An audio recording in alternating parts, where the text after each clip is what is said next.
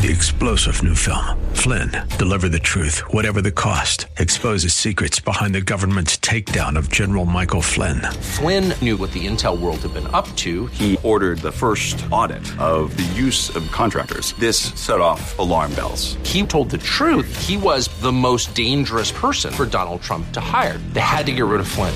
Flynn, deliver the truth, whatever the cost. Available now. Watch it today. Go to salemnow.com. salemnow.com. Healthcare Now, paid for by Integrated Physician Network. This program was recorded to air at this time. Welcome to Healthcare Now with your hosts, Larry Jones and Dr. Mark Shayat. Want to become an educated healthcare consumer? Then join our discussion about all things healthcare and understand how to navigate our complex U.S. healthcare system. Now, let's join our hosts in the Healthcare Now studios. Welcome to Healthcare Now. This is Dr. Mark. I'm here with Larry Jones. And Larry, you know, it's a little quiet in the room today because the last 2 weeks we've had guests. We had Ken Peach. Yep. You know, Ken Peach was great talking about his organizations delivering access to health and more rural counties. Great programs. Really good stuff. Great programs. And then Betsy Dovick. Yeah, Dr. Dovick. And bariatrics and weight loss, and metabolic management. Man, but it's just you and me today, Dr. Mark. I guess we'll survive. I mean, we've done a lot of these shows by ourselves. Absolutely. You know, in the beginning we didn't do that many, and I guess we got kind of stuck on it. But it should be good. It's always fun. It is good. It is good. But you know what isn't good? Man, it has been so hot. Yes. I mean, I'm from Florida. Yes. I've lived here as many years. We both lived here over 25 years. Yep.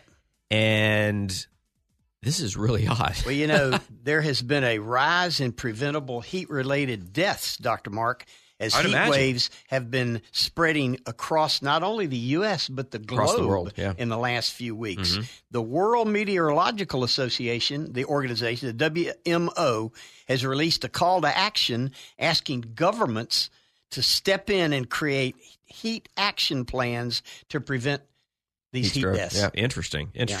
Yeah, I mean, if the numbers, because it happens every year, right? And it does seem like it's more regional. But I think it's a little more severe than I remember. Well, I think that there have been a lot of records set, and we're not talking about climate change. We're just talking about we're just talking about what's actually happening today. That's a whole nother story. And we don't get into that. We're not going to get into that. Yeah. But the fact is we know it's hot, and I was over and I purposely took my father-in-law. We went over to Europe for his first vacation visit, and I purposely said, let's stay in more northern Europe, and we did. Mm-hmm. And we were in Amsterdam on their hottest week in history.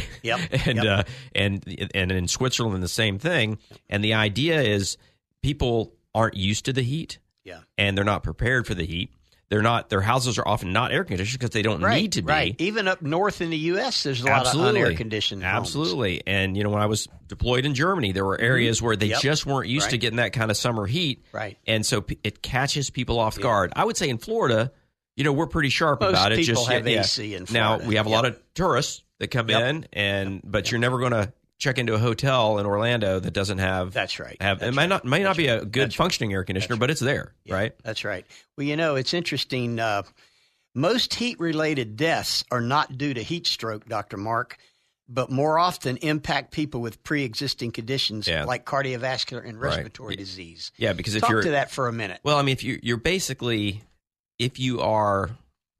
have a chronic disease, right? Mm-hmm. One of the issues is that you're more susceptible to environmental changes or infection, or it really goes across the board. You're more sensitive because you've got if you're in great shape, you have a great healthy heart, you can go run a marathon. Good lungs. Yeah, I mean, you can tolerate these challenges. You can. But when your fluid balance needs to be just so, not to stress out the balance in your heart or in your lungs, that can be pushing, you know, in the heat. For instance, your heart rate's going to go up as you get dehydrated, and you're going to start taxing the heart muscle just because it's got to keep up. And dehydration is a big piece of this whole thing. Oh yeah, I mean it's not that you're thirsty; it's that your body needs that fluid to maintain circulation and maintain filtering of all the chemicals that you know we create and remove the waste in our kidneys. So that's a longer term thing, but in short term, it can just be like you're taking somebody and you're making them run a marathon. Right. And they were never in shape for that. Yeah. Well, it's interesting you talk about being in France and Amsterdam. According to the World Meteorological Association, the last 23 days up until yesterday are the hottest 23 days that have ever been recorded on Earth, Dr. Mark. Yeah, no, that's what I'm saying. And I will want to point out for our very careful listening listeners, I didn't say I was in France, but you knew that I was, so you were still correct. Okay. But right. Because Paris was not as warm. Okay. But you were talking about Northern Europe. Yeah, but Paris is still pretty well north, and I think the French Open was going on at the time, and that got through without incident, but it was definitely hot. Well, the other issue is infectious disease is also a cause for concern when we're dealing with these heat waves. As the global temperature rises, carriers of infectious disease, such as pests and insects, also create a rising population and expanding their habitat. And if you recall, last week there was a call about mosquitoes here in Florida. Yeah, we actually had a case of malaria down in Sarasota. Yeah. I didn't realize there were – was it 400 or 4,000 cases a year in the United States? I think it was 4,000 cases a year of malaria in the United States, which is a lot more than I thought. I thought, and I guess some of it is people that travel in, some of it is not.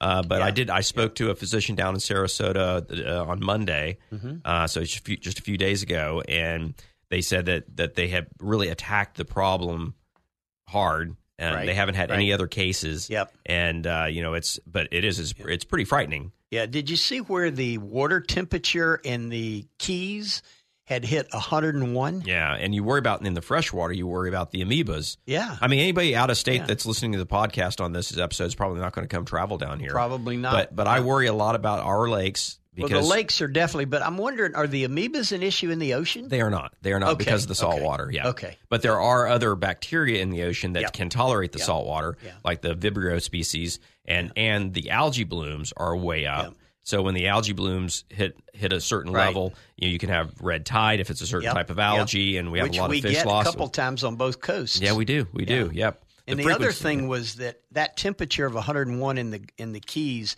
actually was bleaching out the coral reefs. Wow. In that area. Yeah, it's killing the live coral. Never happened before. Yeah, so that's what. Yeah, because all the color from the coral comes from the living organisms. Right. And so I Dr. Mark, early on, if you recall, I think it was either late May or early June, we talked about heat coming on, the summer coming on, kids out, and we talked about kids in cars. Yes, and just yesterday there was an incident in Fort Lauderdale of a 3-month-old baby left in the car for over half an hour. Right. It was the parents had gotten out to get a rental car, which made you wonder, are they not from Florida? And they didn't even leave the car running. Yeah. Well, they you're not educated. Like, again, I have no idea what the details are there, but you can imagine somebody might have flown in. Yep. And they're not used to it being that hot. It being that hot and knowing how dangerous that is. But when they went out, according to the article, the report, when it came out 30 minutes later to check on the child, they were still renting the car. The child was unconscious. But they rushed him to the hospital, and evidently the child's going to be okay. Yeah, but that is really frightening. And but you're right. It's uneducation. Yeah, we can't really talk about that enough, I tell you, because it happens so frequently.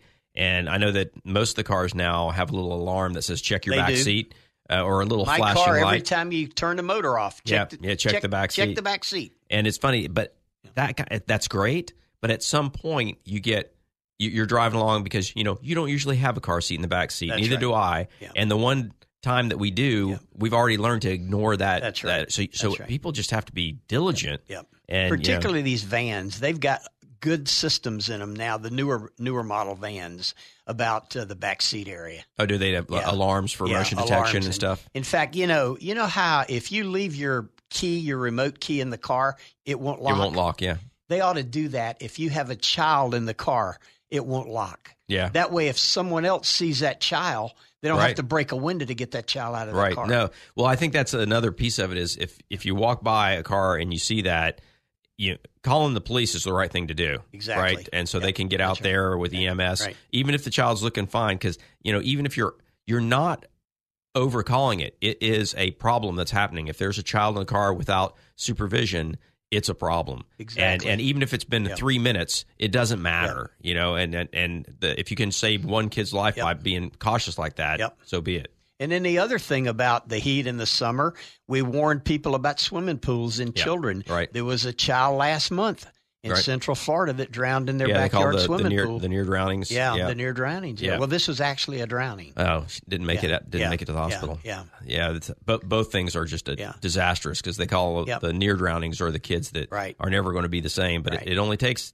just a few minutes out of sight. Only 3 minutes, I believe. You hear the story's the same every time. It's like, they were airplane. I look around. It couldn't have been more than 3 to 5 minutes, and just thought, where are they? And we went out and looked outside, and you look at the pool deck, and you don't see them. They're on the bottom of the pool, but nobody's looking at the bottom of the pool. Yeah, exactly. Very, very, very scary stuff. I was a lifeguard all 4 summers when I was in college. Right. In Jacksonville at the city pools. Oh, yeah. And, of course, during that time, we were highly guarded around the pool. Sure. But we pulled out a lot of kids that just jumped in the pool and couldn't swim. Oh, yeah. No, yeah. I did the same thing when I was in high school and college, and it always amazed me. Some little one would go off the diving board and start flapping. I'd pull them out of the water. I go, why did you dive in there? I couldn't tell you how many times that happened to me. But it was the funniest story. It's like I asked one little kid, I was like, you don't know how to swim? No. I said, why'd you jump off the diving board? He goes, well, I know how to jump. Yeah, because my friends wanted to. No, he was all on his own. He just knew he could jump. Oh, yeah. Oh, yeah. It's crazy. Yeah. But, there's some good news out there, too, Dr. Mark. In Miami, this past month, over 125,000 people in the Miami-Dade area received letters stating that some or all of their medical debt was paid off. Wow. By a billionaire foundation called Daniel and Jane Och, O-C-H. Uh-huh. They roughly paid $264 million for 125,600 residents to pay off their outstanding medical bills. Well, that's fantastic, but I cannot tell you how many questions that raises in my mind. So first of all, they can't do it. They can't They can't know who they paid for, right? Because that would be identifying. That's right. So they must go to like a hospital or I don't know who got the money, and then but then you got to wonder if it was paid off through RIP medical debt through the Och Family Foundation. Right. But let's say, is this money that's owned by Miami General? I'm just making up a name. Miami General, and they know that they've got all these people who have medical debt, right? And this is great. I don't mean to be shooting, but I wonder how deep they dove into saying, okay, these people owe this much money. Right. How much money do they if they paid you cash? Yeah. And I hope that's how they negotiated it. They did, because they would have had to spread that out. Sometimes buying off medical debt's dimes on the dollar. Right. That's exactly. Yeah. So which is great. That's a huge amount of relief. Yeah. So long as I mean, you just don't want to see the hospitals taking advantage of that. Exactly. But what an amazing thing! That's just fantastic. Evidently, this Och Family Foundation over the years have paid over $9 billion in medical debt. So that's their thing. That's their main what thing. They do. Wow. We should dive a little deeper into that. It could just be a functioning foundation from. Yeah. Well, we'll need to learn a little bit more about it. Evidently, according to these statistics, 1 in 10 adults, roughly 23 million people in America, have some kind of medical debt. Sure. Yep. Yeah. We've talked about that a lot in the past. But yeah, that would be that's really a blessing. A way to get out of it. We need more of that go around, Larry. Yep. What do we got coming up next? Well, we're going to talk about big tech, how it affects patients, and we're going to talk a little bit about imaging and harm that it can do. All right. We'll be right back. You're listening to Healthcare Now, the truth about U.S. healthcare. We're going to a break, and when we come back, we'll continue our discussion on all things healthcare with Dr. Mark and Larry.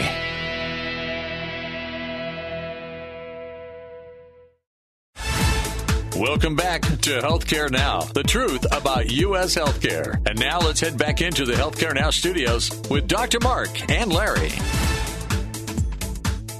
You have found Dr. Mark and Larry Jones in the Healthcare Now studios, and we are just going along with the heat flow. Well, what do you got? The heat flow. The heat flow, right. Yep. In a recent article published by the Johns Hopkins Medicine, analysis was done, estimated that 795,000 Americans die or are permanently disabled by diagnostic error each year. Now, let me just clarify. We're not picking on the radiologists today. Right. We're just talking about an issue. And that data actually concluded that 15 diseases account for close to over 50% of the total serious harms, including stroke, sepsis, pneumonia, embolism and lung cancer, Dr. Mark. So they're linking this specifically with radiologic procedures and diagnostic criteria, I guess? They're saying that on average, error rates among these diseases were anywhere from 11 to 17%. Wow, that's crazy. Diagnosed. That's crazy. Wow.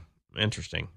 So that's out of I'll have to pull that raw data. Yeah. That sounds like something to dig into. Yeah. Well, one of the lead investigators at the Center for Diagnostic Excellence, Dr. David Newman Toker, Toker, he made the comment reducing diagnostic errors by 50% for stroke, sepsis, pneumonia, pulmonary embolism, and lung cancer could cut permanent disabilities and or deaths by over 150,000 a year, Dr. Mark. Yeah, so again, it's not radiologic. I mean, it looks like they're looking at a number of different things, and this is going to bring up something that we're going to have to talk about on a lot of shows in the future, and that's AI. Because the answer here is it's not that we're not educating caregivers. Right. It's not that we don't have excellent caregivers. That's right. But there are things that we can statistically we can improve upon. Right. And that's the area where AI isn't big and scary. Yeah. I'm not saying AI isn't big and scary because it is, but that's an area where we really need to hone our talents in medicine. Yep. And we talk about this at the medical school frequently. Yep. But in both radiology and in the lab departments, we can use AI to recognize things that you wouldn't really think about. Right. Well, when it mentions sepsis, and you can speak to this probably as good as anybody, Dr. Mark. And my own dad passed away from sepsis at age 92. Right. And the reason was he got dehydrated and was having prostate problems and ended up with sepsis, and it just took over his body. His body couldn't fight. Right. Even with the antibiotics they were giving him. Right. It's sort of like what we talked about. If you've got a baseline stress on your system, that's right. You can't handle sepsis. Sepsis is an incredibly common cause of death. It is the number one killer of elderly aged folks. people. And the caveat there is the way it's defined. Mm-hmm. If you ever look at a death certificate, so they have to put a cause of death in, and the cause of death might not necessarily be the disease process, but an outcome. Okay. So, like, the cause of death might have been sepsis, but they may have come in with, like you say, prostatitis and urinary tract. So it's sort of that last stage. Sometimes it's really confusing. And you remember with the whole COVID business, there was all sorts of rigmarole about how deaths were being counted because people didn't die of COVID-19. COVID-19 was a syndrome. That's right. They died of something that it was causing, and the media went crazy on this, saying, you're trying to hide all these deaths.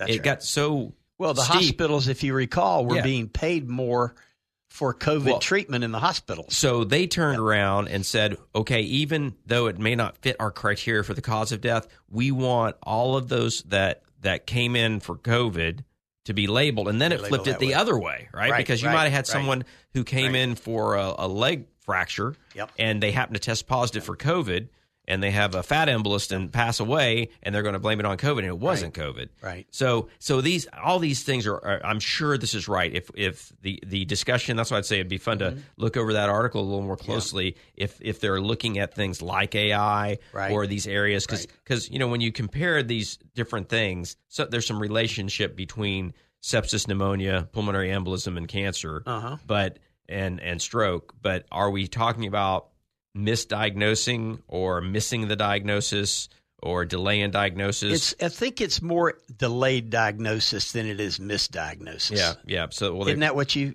Well, read I mean, from this, it's sort of. Yeah. Well, I think I don't have enough to judge on that. They call it error rate, but it's really, I think, it's not that it's true error. It's just it didn't get diagnosed quick enough. Yeah. Right. Well, I mean, it's like if somebody gets a study done and it's read out as okay, and then it turns out that they had a problem, and you look back at the study, that's an error, right? It's not misdiagnosis is a tough one because you think you're giving them some other diagnosis, but you're not. In this case, you just missed the diagnosis. Right. And I recall being in the business as long as we have, Dr. Mark, and you being a physician, and then I've dealt with a lot of radiologists.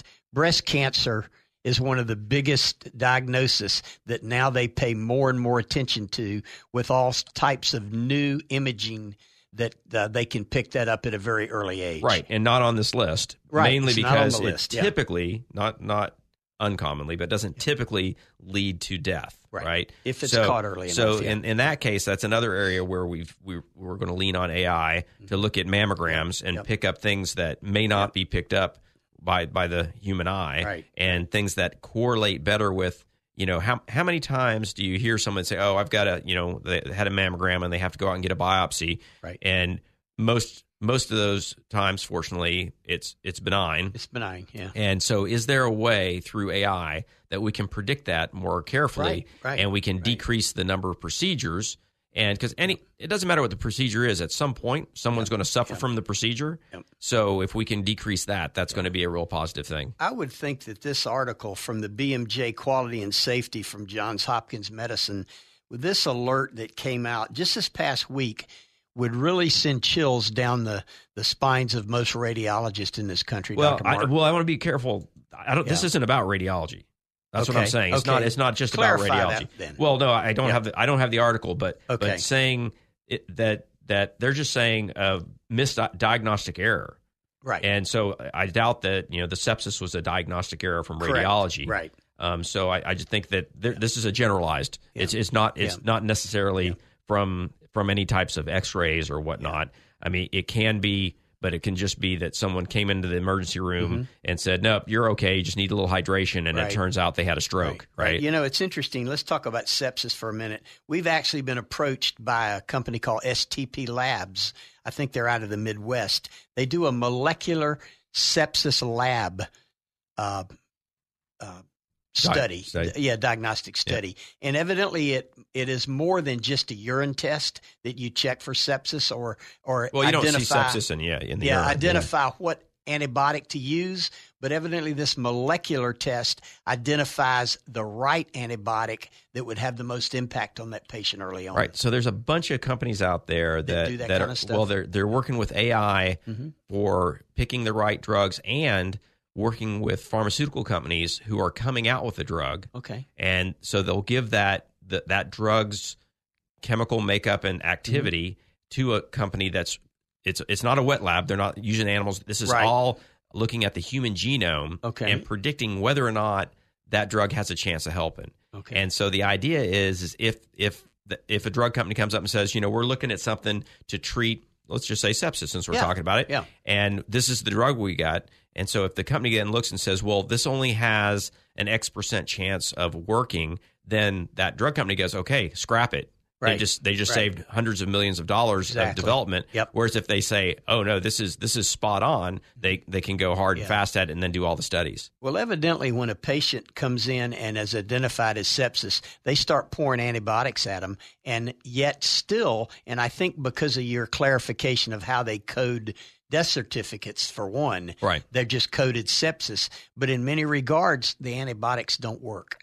Well, again, you're being a real generalist here. Okay, that's right. That's right. So sepsis is not just infection; it's the reaction, the body's reaction to an infection. Okay. Right. Okay. So someone can die of sepsis, and their blood cultures at death not grow the bacteria that we said was causing it. Okay. Because the body's already said, okay, we got a problem here, and it's overreacted. Okay. So that's where we start getting into that level. So and all these things, that's why we sort of have to look at the actual papers, because the headlines are going to use the common words that people know. Right. And then because everybody literally and their brother has somebody they know that died of sepsis. Exactly. But any 10 of them had nothing in common with each other, right? Well, it's interesting. I'm glad you're talking about this, because I thought to myself, if I bring this topic up on the show, what is the message for our listeners? Well, and I think it's double check, triple check, be your own healthcare advocate. I think that's great advice for almost everything you talk about, but you can't really do that here. Okay. So I think the goal here is when we talk about medical errors a lot. And, and our attorney friends talk about them even more, right? Right. And they absolutely exist. So the setup for this, and I suspect where this is going, is how do we decrease errors or misdiagnoses or get better at diagnosing things? Okay. It's not a a finger pointing blame kind of thing, and it's also not something that you're putting on the backs of the patient to know about. Mm-hmm. But you do.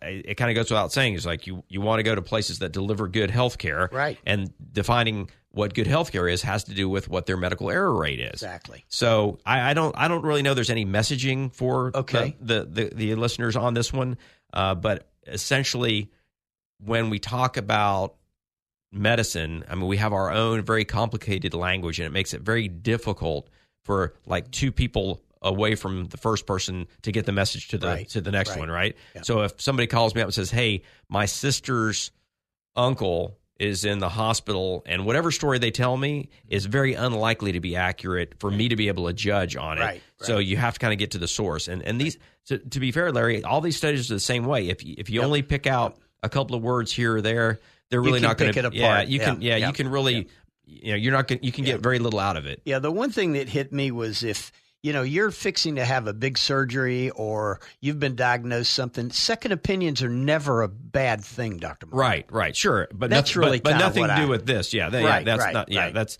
for our listeners.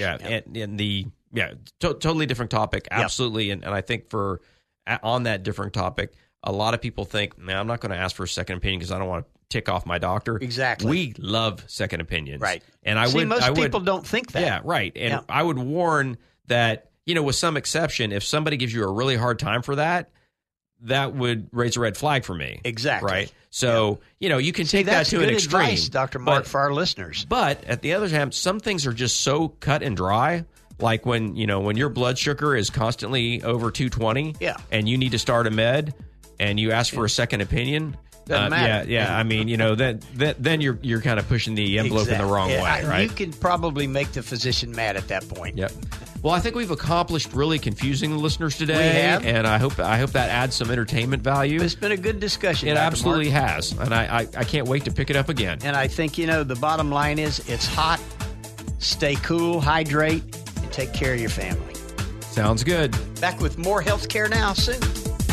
Thank you for joining us today on Healthcare Now. To find the answers you are looking for or have a question, you can reach Larry and Dr. Mark by emailing your questions and comments to follow us at healthcarenow.us. And we'll continue our discussion same time next week on navigating our complex healthcare system on Healthcare Now.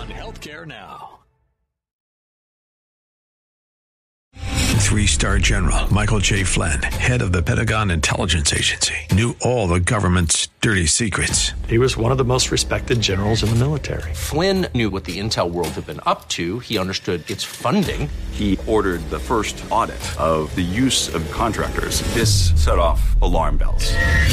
The explosive new documentary, Flynn, Deliver the Truth, Whatever the Cost, uncovers the facts behind this scandal. Flynn told the truth. He was the most dangerous person for Donald Trump to hire. I find out the worst enemy that I'm going to face in my life is right here in America. They took my assessment and they wanted me to change it. And I was like, I'm not changing it. They had to get rid of Flynn. With in-depth interviews, archival footage, and never-before-seen personal records of the man behind the headlines. I just felt like I was drowning. Flynn, Deliver the Truth, Whatever the Cost. Available now. Watch it today. Go to salemnow.com. salemnow.com.